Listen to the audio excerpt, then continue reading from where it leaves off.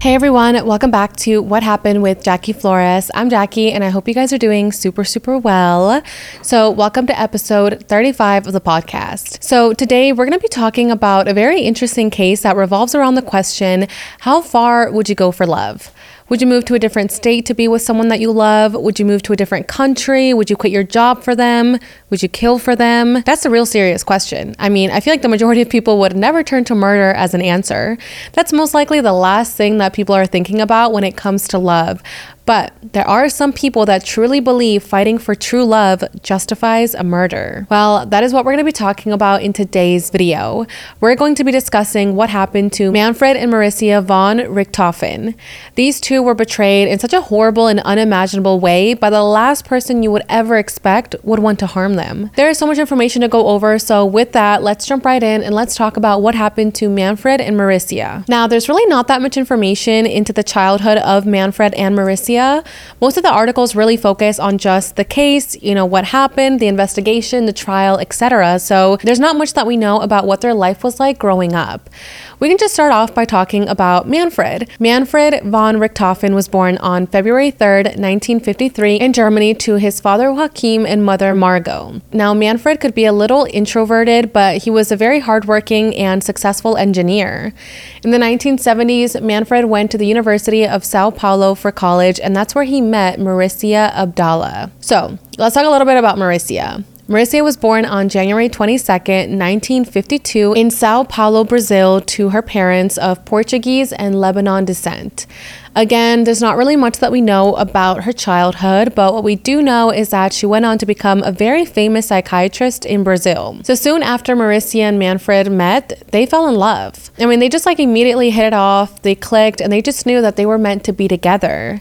They ended up getting married in 1977, and they went to Germany together to get their master's degree. After graduating from their master's programs, they went back to Sao Paulo because Manfred had actually gotten a job working at Dursa, which is a state-owned company that managed the entire Sao Paulo highway system. So it was a really good job. They both had their master's degrees, so they were just really successful people. The two of them eventually had two children together. First, Marisia gave birth to Suzane on November 3rd, 1983. And then a few years later, in 1987, she gave birth to their son, Andreas. Now, things seemed to be going really well in the household. Marisia and Manfred were happy about their new family. They were happy in their marriage, and things were going so well in their career. In 1998, Manfred was actually promoted to engineer at Dursa, and then Marisia eventually opened up her own private practice. They both had such incredibly great careers, and because of that, they both believed in the importance of having a very good, high-quality education, and they just wanted their children to have the best. They wanted their children to go to school, to learn, to get a degree, and to have great and successful careers and, just be set in life. They encouraged both Suzane and Andreas to take up different hobbies and learn new languages. When Manfred would come back from his work, he would bond with his son Andreas by doing some woodwork and gardening together. By the time that Suzane was 18 years old, she could already speak 4 languages, which is really impressive, and she was already beginning to study for law school. She had a brown belt in karate, so as you can see, the kids were very educated. They seemed to be very disciplined, and honestly, all the goals and hopes that the parents had for their children seemed to be coming true. Now, a little bit about Suzane. People describe her as being a little bit shy, but she did have a good relationship with her family and with her friends, who she would actually often buy gifts for. She liked to give gifts to people, so she seemed like a really sweet girl. Now, based on what friends and other acquaintances have stated, the family was really serious. Marisia and Manfred were very smart people. They were very successful. So everyone just knew them as a very intellectual and just serious family. They weren't the type to throw these big parties and have neighbors over for a barbecue and just being very social. Marisia was a little bit more outgoing. She could be social, but Manfred was just very reserved and he kind of just kept to himself. The family was also extremely wealthy. They lived in a mansion that was worth what would be equivalent of $600,000, and they pretty much had about what would be equivalent to $17 million in wealth. This mansion was like everything. It's really, really gorgeous. It had a swimming pool, a library, a huge kitchen, so many bedrooms. I mean, it was a really, really nice home. Anyone living in this type of home would definitely feel blessed. Now, according to rumors, the family also had about $10 million stored in Swiss bank accounts in Suzane's name. I'm not sure how true that is. Again, those were just rumors. So as I said before, Manfred and Marisia encouraged their kids to have hobbies and to, just do things outside of the house. So in 1999, when Andreas was 14 years old, he developed an interest in model aircrafts. And the entire family went to attend a model aircrafts fair with him. At this fair, Andreas met an older boy named Daniel Kravinhos, who was 19 at the time, so 5 years older than him. Daniel built amazing model airplanes, and Andreas was obsessed with them. He wanted Daniel to teach him how to make these models too, and his parents agreed. So Daniel kind of became his mentor, and he would often take him out on bike rides as well. Slowly, the two of them became close friends, and Daniel would come to their house a lot. At the same time, Daniel also attended jiu-jitsu with Suzane, so they also started hanging out together as well. Daniel was pretty much spending almost every single day at the family's house. He was doing jiu-jitsu with Suzane, so the two of them actually started to get to know each other a little bit more, and eventually they started to have feelings for each other. They actually began dating when Suzane was 16 years old and Daniel was 19 years old. Now, Manfred and Marisia were okay with Andreas being friends with Daniel because, again, they were bonding over a hobby of model aircrafts. But something about Daniel dating their daughter, Suzane, just didn't sit right with them. They just didn't like that he was older than her, that he didn't really have much ambition. At the time that they were dating, he didn't have a job. So I don't know. I feel like the parents just didn't like him for their daughter, and that's totally fine. They felt like he was a really bad influence for Suzane. Daniel used marijuana daily, and he also introduced Suzane to drugs like ecstasy. They also huffed paint thinners and glue together. Suzane had also gotten into the habit of sneaking out of the house to go visit Daniel, and she would have her friends cover for her if her parents called and asked where Suzane was. She even skipped her high school graduation party to go be with Daniel. So the more her parents got to know about Daniel, the more they disapproved of him. Which again, I feel like is totally understandable. I don't really think the parents were being that dramatic in terms of not liking this boy. If suddenly Daniel came into their daughter's life and he's starting to make her do drugs, he's making her skip school, he's making her lie, I definitely don't think that's a good influence. So I think it's understandable why the parents were not a fan of Daniel. They just felt like Suzane had so much to offer. She was a beautiful young girl. She had a bright future ahead of her. She planned on starting her first semester of studying law at university soon, while Daniel was pretty much just a college dropout without a job. Daniel's only source of income was making and selling 2 model aircrafts a month, which would amount to about $1,000. He also wasn't really interested in studying or working or even finding a career, so he wasn't ambitious at all. Him and his brother Christian also had a reputation of being troublemakers in their neighborhood. So again, all of these things just added up. I understand why the parents just were not a fan of this. Despite their strong opinion, Suzane was really in love with Daniel. She would even spend some of her parents' money to buy gifts for him. Honestly, not some of their money, a lot of their money went towards Daniel. Suzane says that because her parents were so focused on work and just like being successful people, that she felt like Daniel was kind of like a safe haven for her. She felt like she could be herself and just be free with him. She would often take her younger brother Andreas to hang out at Daniel's house, and they all got along super well. Naturally, like any concerned parent, both Manfred and Marisia would often ask Suzane to stop dating Daniel, but she wouldn't listen. Since that didn't work, Manfred tried to, talk to Daniel. He tried to convince him to maybe go back to school, to maybe learn English, to apply himself, and to just do something with his life. He knew his daughter was in love with Daniel, so he just wanted to help him, step up to be on her level. But Daniel wasn't interested in any of this at all. In July of 2002, Manfred and Marisia went on a 1-month vacation to Europe.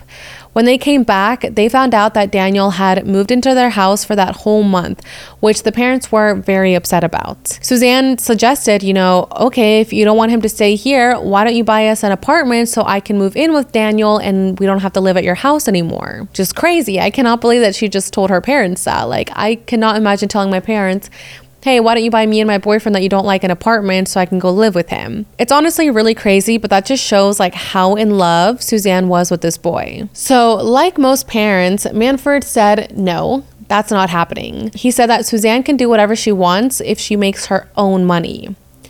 So Manfred and Daniel actually got into an argument that day, and police had to be called because things were just so heated. Marissa and Manfred tried to send Suzane to Europe for higher studies to, get her away from Daniel.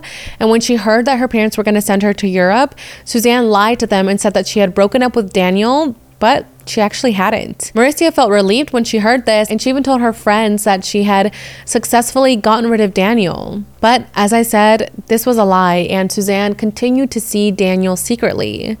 Her parents quickly found out about this, and of course they were upset that she had lied and that she was still seeing him. On October 26, 2002, Manfred went to Daniel's house to look for his daughter, but he didn't find her there.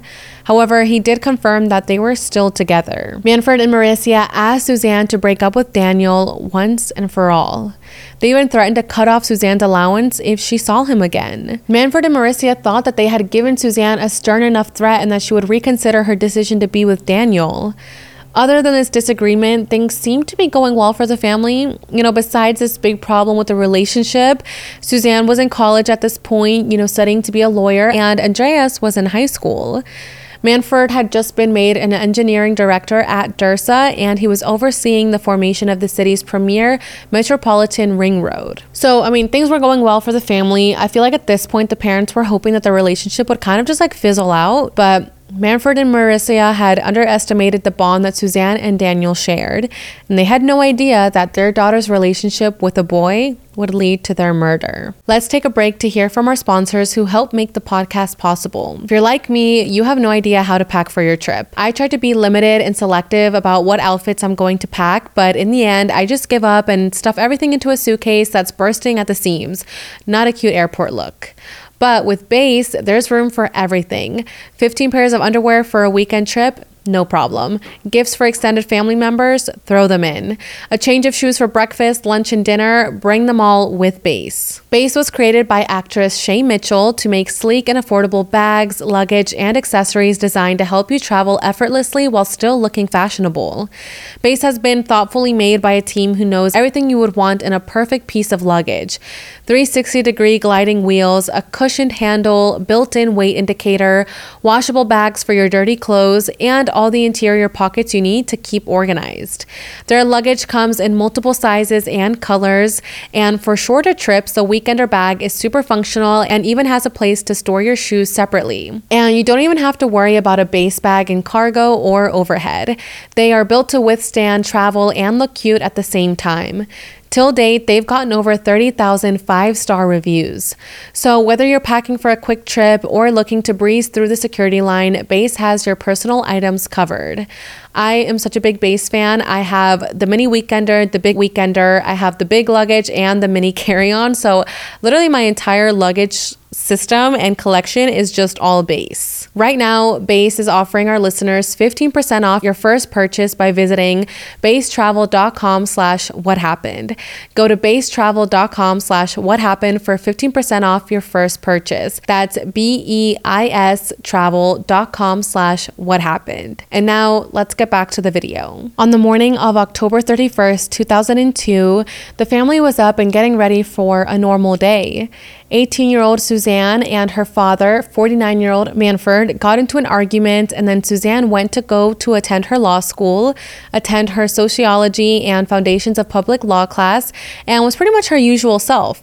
She was quiet, calm, and collected that day. So after everyone, had their day, went to work, went to school, they all returned home and just started getting ready for bed. However, Suzane had a different idea in mind.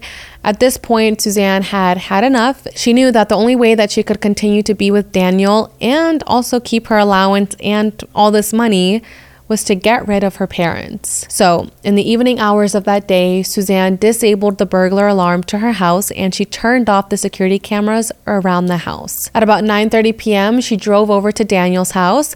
The two did some drugs like weed, paint thinners, and decided that her and Daniel needed to convince Andreas to get out of the family home. They wanted to, sneak him away because they didn't plan on killing Andreas. They only planned on killing the parents. So at about 10:30 p.m., they went to the house and they snuck Andreas out.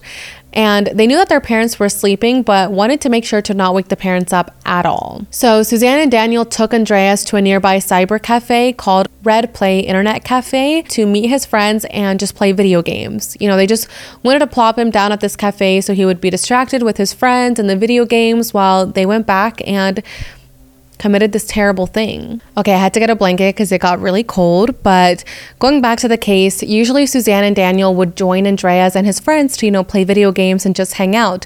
But this time they left Andreas with his friends all alone and then returned back to the house. This was all very normal for Andreas.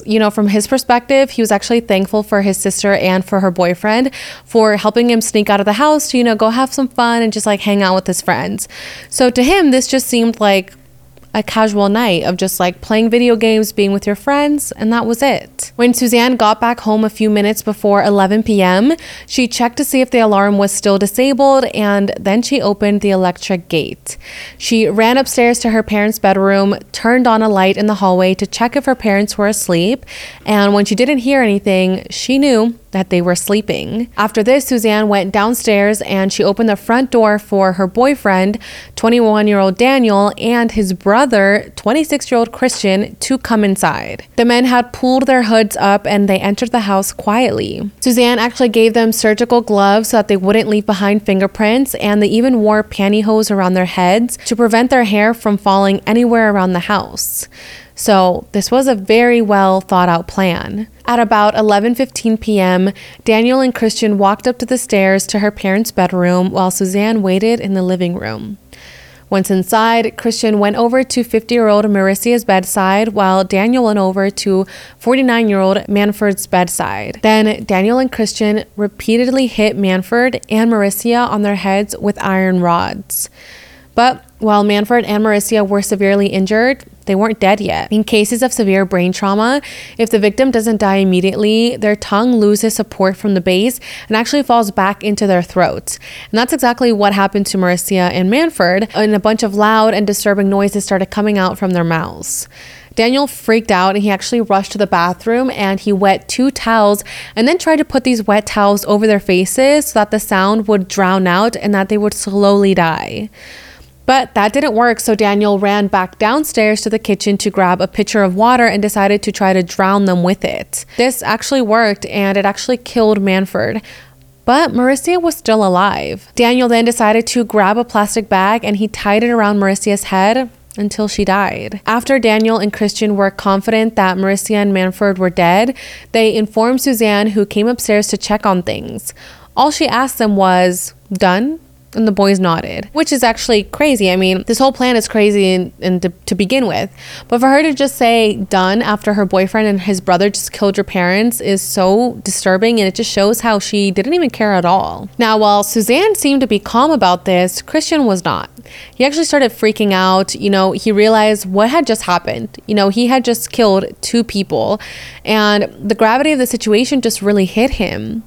Now, Suzane tried to calm him down and reassured him that he did the right thing and that he gave her a new life. After this, the 3 of them pocketed any money that they could find. They started to kind of throw papers around the house and just like mess up the furniture. The boys handled the upper floor while Suzane caused a mess downstairs.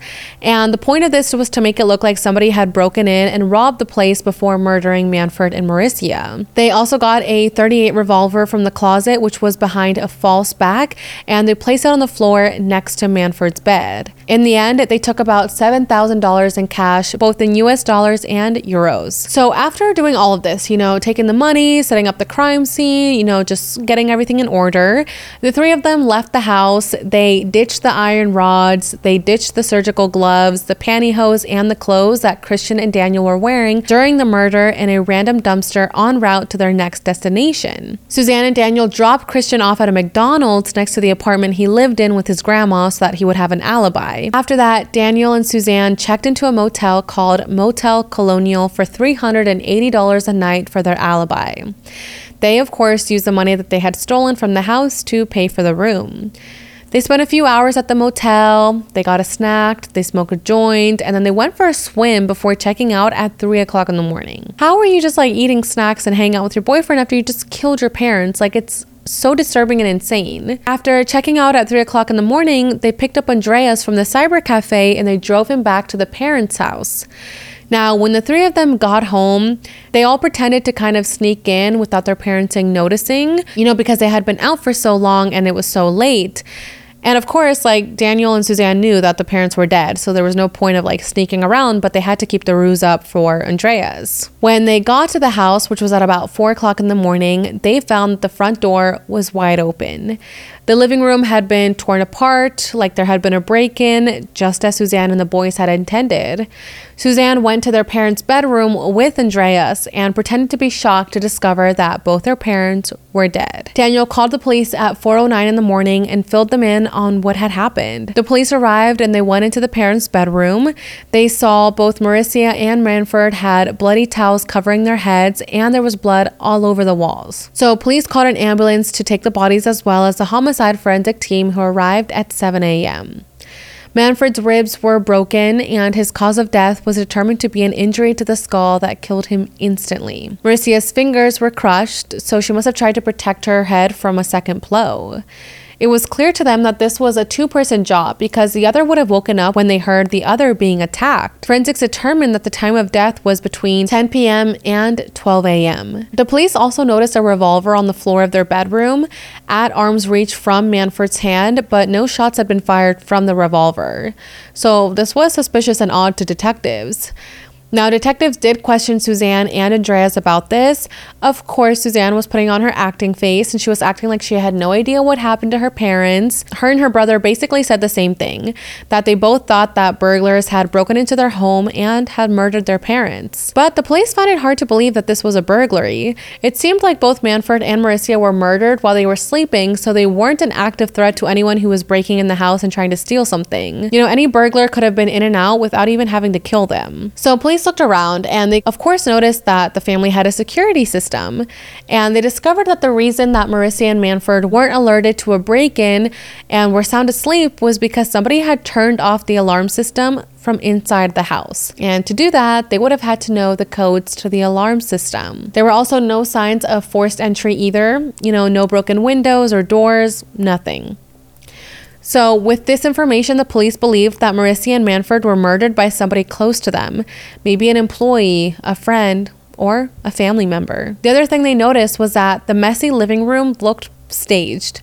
The papers all over the living room also seemed like they were placed there carefully, as if by design, and not like somebody had just gone through the paperwork really quickly to look for something and had just thrown them around sporadically. Also, what was weird is that the other rooms in the house were perfectly in place and untouched.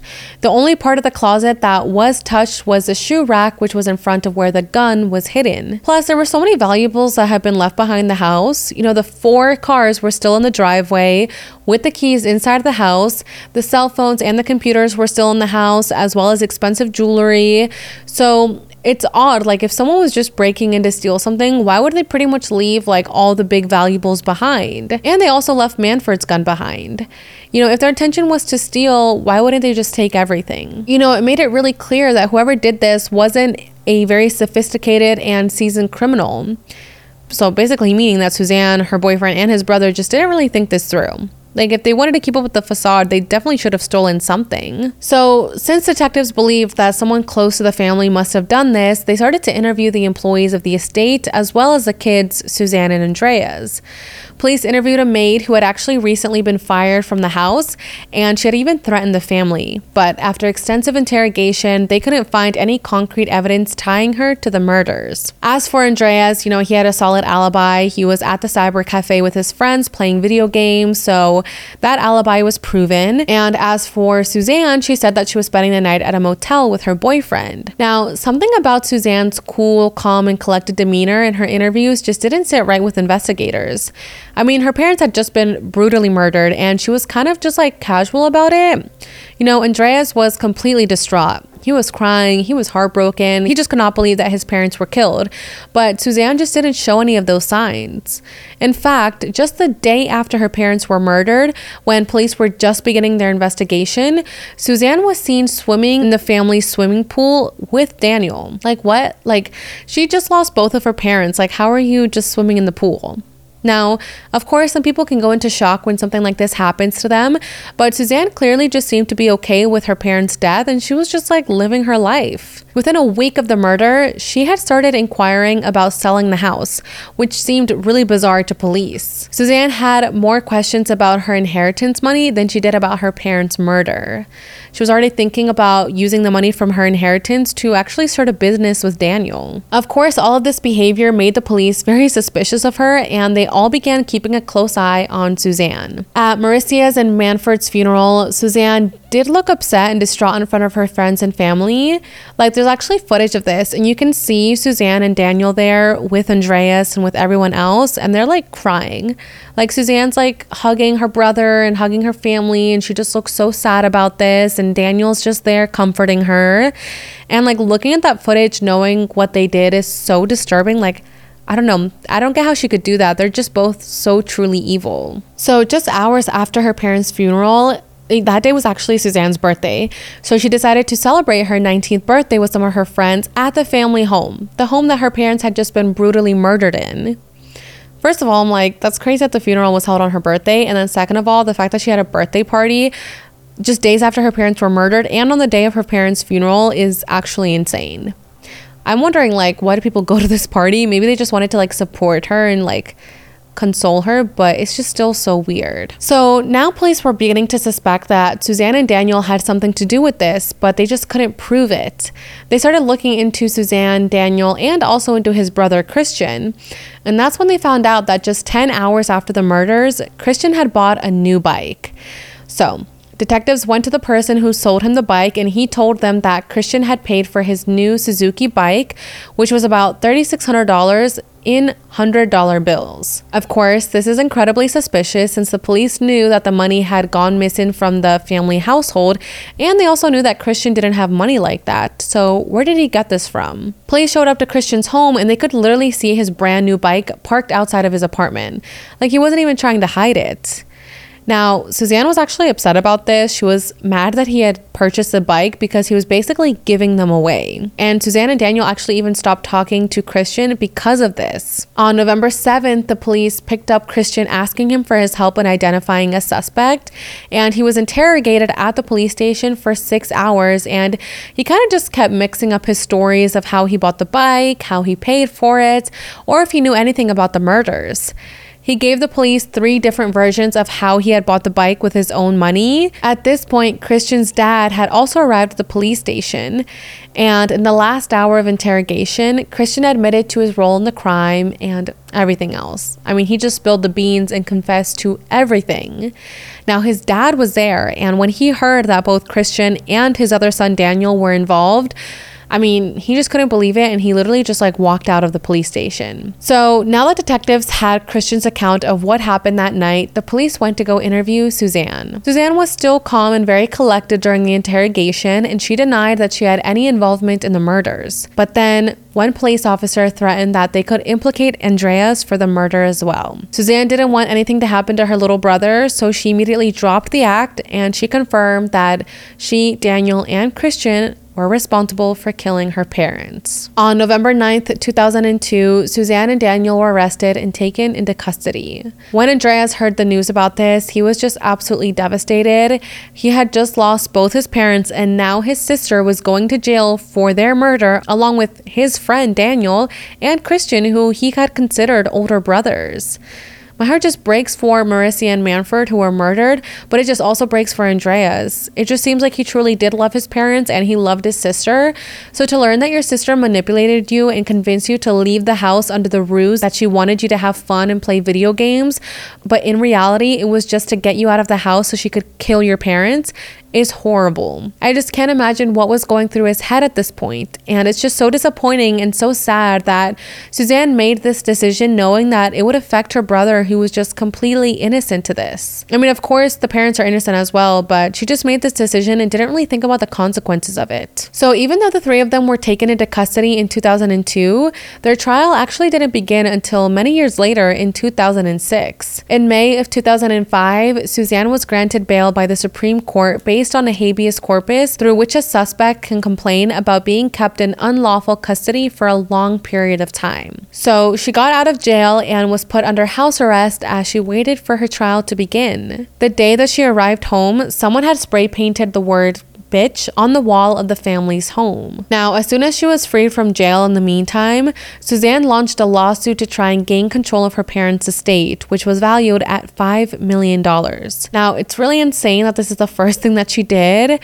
I don't know if she tried to reconnect with her brother, who was still living at the property. I don't know if she tried to apologize to him and just fix things. I mean, the only thing she really cared about was money. What's crazy is that Suzane actually became pretty close to winning the lawsuit until investigators found a revolver hidden inside a teddy bear and became concerned about Andreas's safety, and she didn't win the lawsuit. Now, by this time, the case had become really popular in the media. People just couldn't believe that something like this would happen to an affluent family. And Suzane was known to be so shy and just kind of kept to herself, so she didn't seem to have it in her to do something so terrible. So the public was honestly wondering if maybe Daniel and Christian were the real masterminds and they had somehow forced her to help them kill her parents. Now, while some people felt sympathy for her, other people thought that, the opposite, that Suzane was a mastermind and that she had somehow convinced and forced Daniel and Christian to help her. There was actually this TV interview arranged by her lawyer, Denny Valdo, and in this interview, it's really interesting. I will link it under my YouTube video so you guys can check it out. But in the interview, Suzane says that she was not the driving force behind the operation. She didn't deny her involvement, but she just said that it wasn't her idea. She admitted that Christian didn't know as much as Daniel, and she did. In another interview, Denny Valdo argued that Suzane had no motive to kill her parents at all. He said that she was innocent and thought of Daniel as a god and was just under his spell and just wanted to do whatever he wanted to do. Her lawyer, Denny Valdo, said that Suzane was just a young girl led astray and she was forced into doing an unthinkable thing because she desperately didn't want to lose her boyfriend. Because again, the parents just wanted them to break up, so maybe he told her your parents want us to break up, we have to kill your parents so we can be together, and she just was okay, let's do it. Now, for these interviews, Suzane wore a Mickey Mouse t-shirt and hair clips like she was a little girl, but in reality she was 23 years old, so it was definitely an interesting choice of wardrobe. Suzane was holding onto her lawyer's arm. She was crying. She claimed that her most precious family was taken from her by Daniel, who had also forced her to do drugs with him. The interview is just really odd. It just feels very forced. Suzane also said that if she had never met Daniel, then none of this would have happened. She kept crying and saying that Daniel would force her to do stuff by saying, quote, "If you love me, then do this." She just says that she felt so manipulated by him. Now, at this point when she's doing these interviews, it had been a couple of years since the murders had taken place. So at this point, Suzane and Daniel had actually broken up. Yeah, the day after they were both arrested, they broke up. So that's pretty much why Suzane was putting all the blame on Daniel, because they were no longer together, so there was really no need to protect him anymore. Now, Suzane and her lawyer's efforts to kind of throw Daniel and Christian under the bus didn't really work out, because in one of the TV interviews, Suzane and her lawyer were talking, and they thought that the camera wasn't rolling yet. They thought that their mics were off, that no one was listening to them. But in reality, the camera was rolling and the mics were on. So they actually picked up a conversation between Denny Valdo and Suzane, in which he was telling Suzane to cry a lot, to seem really sad, to seem distraught, and to basically just tell reporters that she was too overwhelmed to talk about what happened. The mic also picked up the lawyer telling Suzane to say very specific things about Daniel, to say that Daniel would force her to do certain things, to kind of just make it seem like Daniel was crazy and manipulative. It's honestly so crazy that the mics were on during this part and they had no idea. So of course, reporters released this footage, and this was just a major blow to Suzane's credibility as the public waited for her trial to begin. Because again, some people did feel kind of some sympathy for her, and they just felt maybe she was a young girl that was manipulated. But after hearing the footage of the lawyer telling her to cry and just act dramatic, like people just started to doubt her. On June 5th, 2006, Suzane, Daniel, and Christian were finally put to trial for the murder of Manford and Marisia in the first degree. 200 people were in the courtroom to witness this trial. So while Suzane blamed Daniel and Christian for the murders, they blamed her for orchestrating the crime. So Suzane still managed to remain as cool and collected as she was after her parents' murder in the court as well. She even laughed at one point, but in the meantime, Daniel and Christian looked shaken up and they were also crying. Prosecutors were focused on Christian because he was the older brother, and they argued that he should have stopped Daniel and Suzane from going through with this terrible plan because he was older and he should have known better. But when Daniel took the stand to testify, he took full responsibility for both the murders and said that Christian had nothing to do with them. Daniel also added that a year into his relationship with Suzane, she had already been talking about wanting to kill her parents. Yeah, a year into their relationship. That's just shocking. Daniel said that Suzane's parents were very neglectful alcoholics, and Suzane had once told him that her dad had physically assaulted her and that she was scared of him. He said that Andreas knew this and would often go into Suzane's room to protect her from their dad. However, when Suzane and Andreas were questioned about this, they both denied that Suzane had been assaulted by their father and denied that they were alcoholics. Daniel also recalled a day when he attended a barbecue at the family home.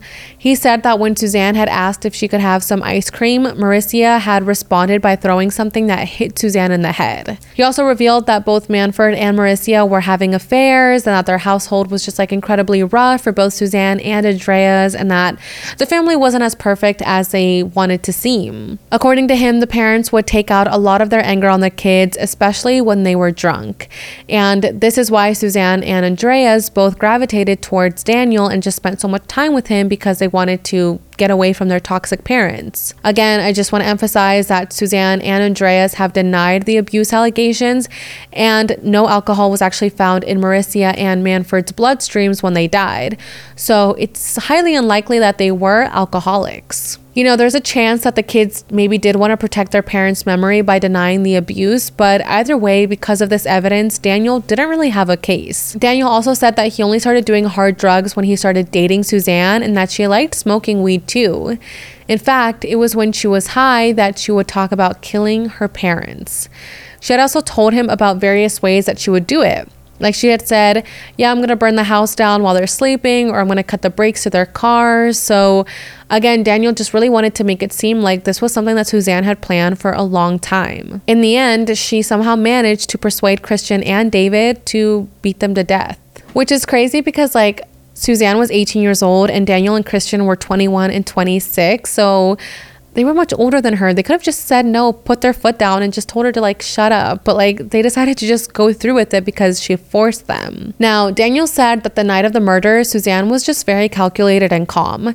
She didn't want to see or hear anything. She just wanted it to get done. Daniel also added that the reason why he covered Manford and Marisia's faces was because he didn't want Andreas to see his parents that way. Now, days after the murder, when Christian bought the bike, Suzane accused Daniel and Christian of being immature and irresponsible and said that she should have never trusted them to kill her parents. And that's when she broke things off with Daniel. The jury was left buzzing after Daniel's testimony. I mean, that was a lot to take in. And even though the alcoholism and the abuse part of it was unconfirmed, the testimony did put Suzane front and center in terms of having a motive and being the person behind the plan. They kind of liked that Daniel wasn't really denying killing Manford and Marisia and admitted to his part in the crime. So they felt like he was just being honest. Like he was just telling how it happened. Like, yeah, I messed up. I was a part of the crime, but this is how it happened. So to them, it seemed like there was at least some truth to his testimony. The most anticipated testimony was, of course, Suzane's.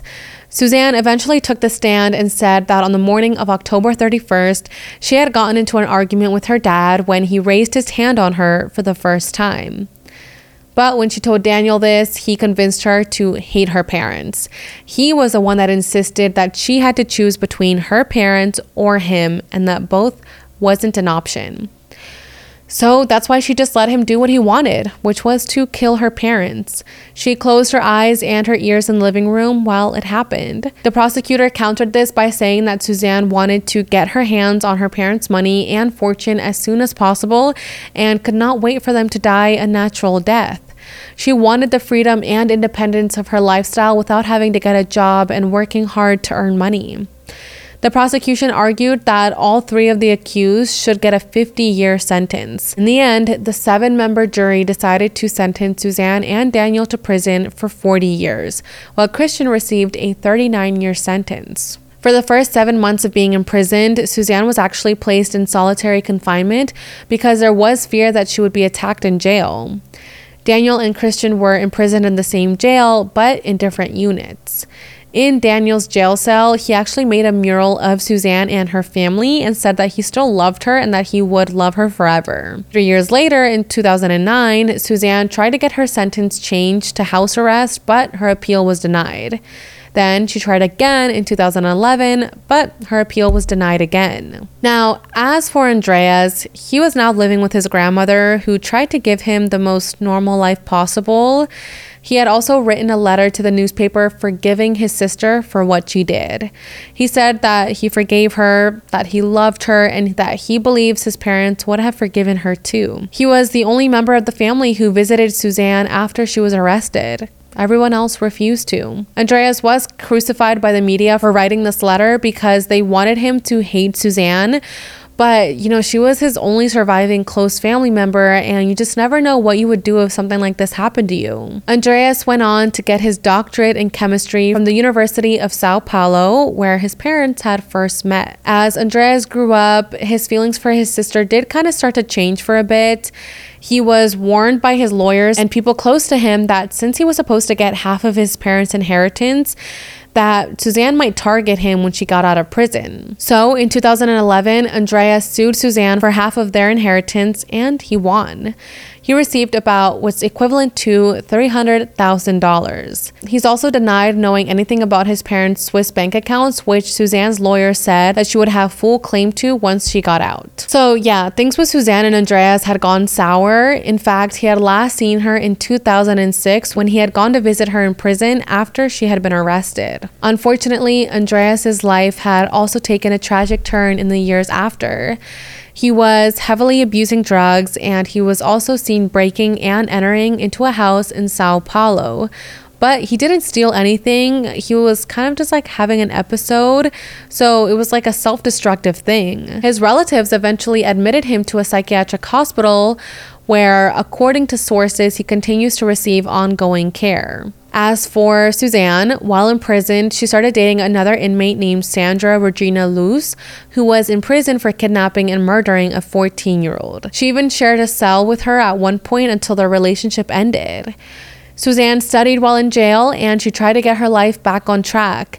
She said that she made a mistake and that she was ready to move on. Now, according to Brazilian law, if an inmate has served a sentence of 6 years in good standing, they can be let out on parole for special holidays to spend time with the family. So in 2018, Suzane was granted parole for one holiday, Mother's Day, which is pretty crazy. Now, of course, people were upset about this because it's not like Suzane decided to honor her mom on this day. She didn't even go to her grave. As for Daniel and Christian, while Christian was in and out of jail on his parole holiday, he actually became a father. Then he was released from prison in 2017, but ended up going back to prison in April of 2018 on charges of assaulting his ex-girlfriend and attempting to bribe police so that they wouldn't press charges. So yeah, I feel like this guy definitely shouldn't have been let out and shouldn't have been let out on holidays. Daniel ended up falling in love with his cellmate's sister. He actually proposed to her while out on parole holiday, and they were married by Christmas in 2017. And then Daniel was released from prison in January of 2018. Daniel now goes by a different name. He has his own business, and he says that he wishes to one day visit Andreas, but he's too scared to face him. Because again, like Daniel and Andreas were really close. Like they were the ones that met each other first, started a friendship, started a mentorship. So I don't know. I just think it's really sad that Andreas was betrayed by his sister and then as someone he saw as his brother. Suzane's holiday parole was eventually revoked because she refused to follow disciplinary requirements in the prison. And at this time, she had also started dating a man named Rogerio. Now, it's pretty crazy to me that Suzane was still in jail while the brothers have been out for years because they were the ones that actually committed the murders. Like, yes, Suzane planned it and like kind of just, put the plan together, but they were the ones that actually did it. On January 11th, 2023, Suzane was released after serving 16 years, but she's still on parole. In February, she posted on social media that she was opening an online store and people were very upset about this. Suzane now lives in Braconga Paulista and is dating a doctor who actually has 3 kids from a previous marriage, and now Suzane is pregnant with their own child who she plans to name Isabella. I know, it's a lot. I feel like this case is just so sad and just so many people were affected by the decision that these 3 people made. When I read about how Andreas is not doing well and how he started going down a dark path, it just broke my heart. I mean, he did not deserve this. He did not deserve to have his parents killed and his life ruined because of his sister and because of her greediness. It's just not fair. And as I said, he did love his parents a lot and he also loved his sister. So it's just really unfortunate that his sister betrayed him in such a terrible, terrible way. It's also really sad for Marissa and Manfred. According to sources, their graves are rarely visited by anyone. It seems like they really did care for their kids. They did have a lot of love for them. Maybe they were strict, but I still feel like that just does not justify murder. Just because they wanted their kids to have a good education and be successful doesn't mean that they deserve to die. Just because they didn't want Suzane to date Daniel doesn't mean that they needed to kill them. It's horrible that Suzane felt like the only way that she could be with Daniel and just truly live her life was to kill her parents.